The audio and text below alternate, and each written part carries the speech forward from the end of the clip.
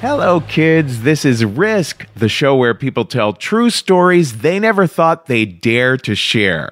I'm Kevin Allison, and every Thursday we release these special episodes that we're calling Classic Risk Singles. Each of these episodes features just one story from the past.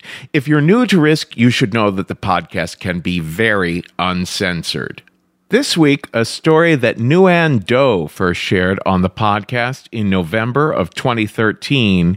Here's Nguyen now with a story we call If It Kills Me.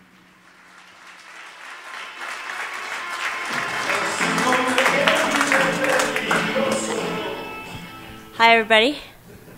So about 6 years ago, I was living in the up-and-coming Long Island City with my fiancé and my pug, and I had a job in finance. One Thursday, I came home, and I knew immediately something was wrong because the house was clean and the dog was walked. And I asked my fiancé, "What's up?" And he showed me a crystal pipe. And I swear this is all before Breaking Bad.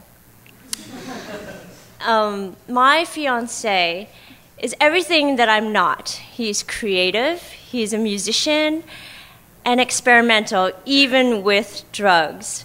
But he was a good bad boy. He went to Sabbath every Friday to see his mother, and but he also brought home drugs sometimes. Now, crystal meth. I've tried ecstasy, but in my mind, that was like a party drug that everybody does. And crystal meth was trashy, and like it made you crazy, and it made you do things like climb up a tree naked, and made your teeth fall out. But my fiancé had been smoking it all afternoon, and he seemed fine. In fact, he seemed better than fine. And I thought, well, maybe I'll try it. So I took my first puff. He lit the pipe for me, and I inhaled. And it was amazing. It felt like the world had lifted, and there was not a to-do list that I couldn't do, and that I wanted to smoke it again because that's what crystal meth does. It makes you want to smoke it again. So I said, let me try it. So I tried it. And it sort of smelled like burning Barbie dolls, but I liked that smell.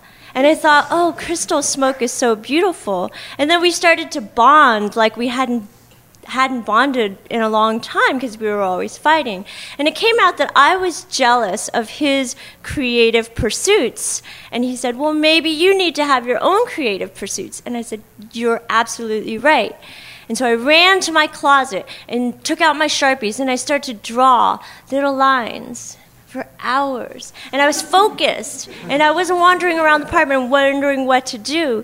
And then I felt great because I was being creative, and I started to write poems. I even wrote a poem called Ode to Meth. And then at 4:30, I decided I want to reconfigure my 94-piece Alpha closet system. So I did. I pulled all my clothes out and put them back in, and took them back and put them back in. And then it was 7:30, and then I had to go to work. And I got scared that because I was staying up all night, that I would get tired. And my fiancé, he handed me the crystal pipe. And he said, honey, you take it to work, and I'll get another one when the store opens. And I was like, oh, my God. And I was really touched. And I went to work, and it was great. I was so efficient. I was really fast in Excel, and my boss really loved me that day. I got so much done. And I came home, and I continued to smoke. But I knew that crystal, like any drug, had its repercussions. So I Googled it, and you lose your teeth smoking crystal, not just because of the drugs, but because you eat a lot of sugary foods, and you don't brush your teeth for weeks on end. So I said, I'm going to brush my teeth. Then I realized it's very dehydrating, which is why you get these red lips and red eyes. And so I made myself a giant pitcher of Master's Tonic, which is highly alkalizing to the body, and it's made of lemon, maple syrup, and cayenne pepper. And I drank that whenever I smoked crystal. If I was going to do crystal, I was going to do it responsibly. So I smoked the entire weekend and didn't sleep until Sunday. And I wanted to fall over because I hadn't slept and my body was exhausted. But I wanted to do more crystal because that was what crystal does to you. It makes you want to smoke more crystal. But the drug dealer does not work on Sunday. I guess he goes to church or something.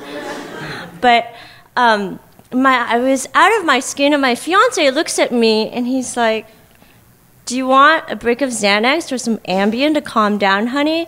And I was like, "No, that stuff is so bad for you."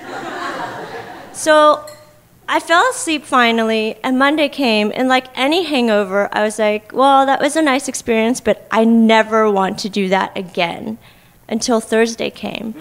And I did it again. But I thought drugs were great. They made you creative. They freed your soul. Everybody should do drugs this way. You just need to know how to be really smart about it and cycle on and off of it and not do it for 48 days straight. So that's what I did. It became a ritual, Thursday through Saturday, Thursday through Saturday. But the time between the cycle started to shrink, and soon I didn't go anywhere without a crystal pipe. But I thought, some people have coffee, I just do crystal. I thought maybe I should stop, but I was kind of enjoying this new waif look that I was getting from smoking so much crystal. And my fiance and I, we were getting along great. So I said, I'm going to stop when, it's a better time.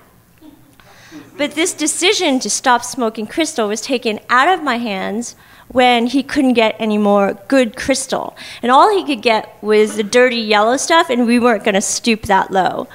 So he brought home really good cocaine one time. And now I've tried cocaine once at a party, and I thought it was disgusting. I thought it was decadent, dirty, and it ruined your nose. I wasn't going to do that. But I Googled and found a very non-invasive way to do cocaine. What you could do was mix it with water, and you can put it in a syringe and inject it into your rectum without the needle. It worked great for me. All of a sudden, I felt inspired again, and I ran to my bedroom, and I put on the theme song to Titanic, and I sang, "Near, far, where?" for 3 hours. And it didn't matter that it sounded terrible and I couldn't sing because I was on drugs and this was fun. And soon I dropped to 92 pounds. And in my mind, I wasn't an addict. I was using drugs to be creative. I was like Van Gogh. I was like Janis Joplin, except I couldn't paint and I couldn't sing. Soon, I started doing ecstasy to come down from cocaine. It was like drugs squared. And I started to hallucinate, and I started to black out, and I started to miss more days of work. And it was miserable, and I just wanted to kill myself. And I thought, this is so logical, because I could just end it right now and start over, just leave my body. But I couldn't. I just couldn't. I wanted to choose death, but I couldn't. So I had to keep trying to get clean.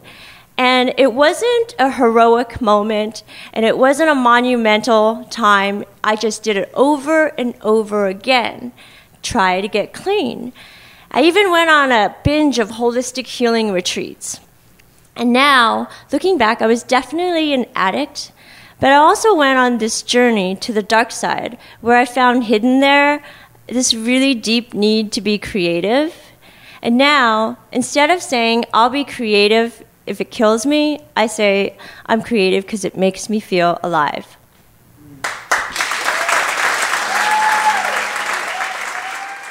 That's all for this week's Classic Risk Singles episode. Now, don't miss out on our regular full-length episodes. There's a brand new one every Tuesday, and everything you might want to know about us is at risk-show.com.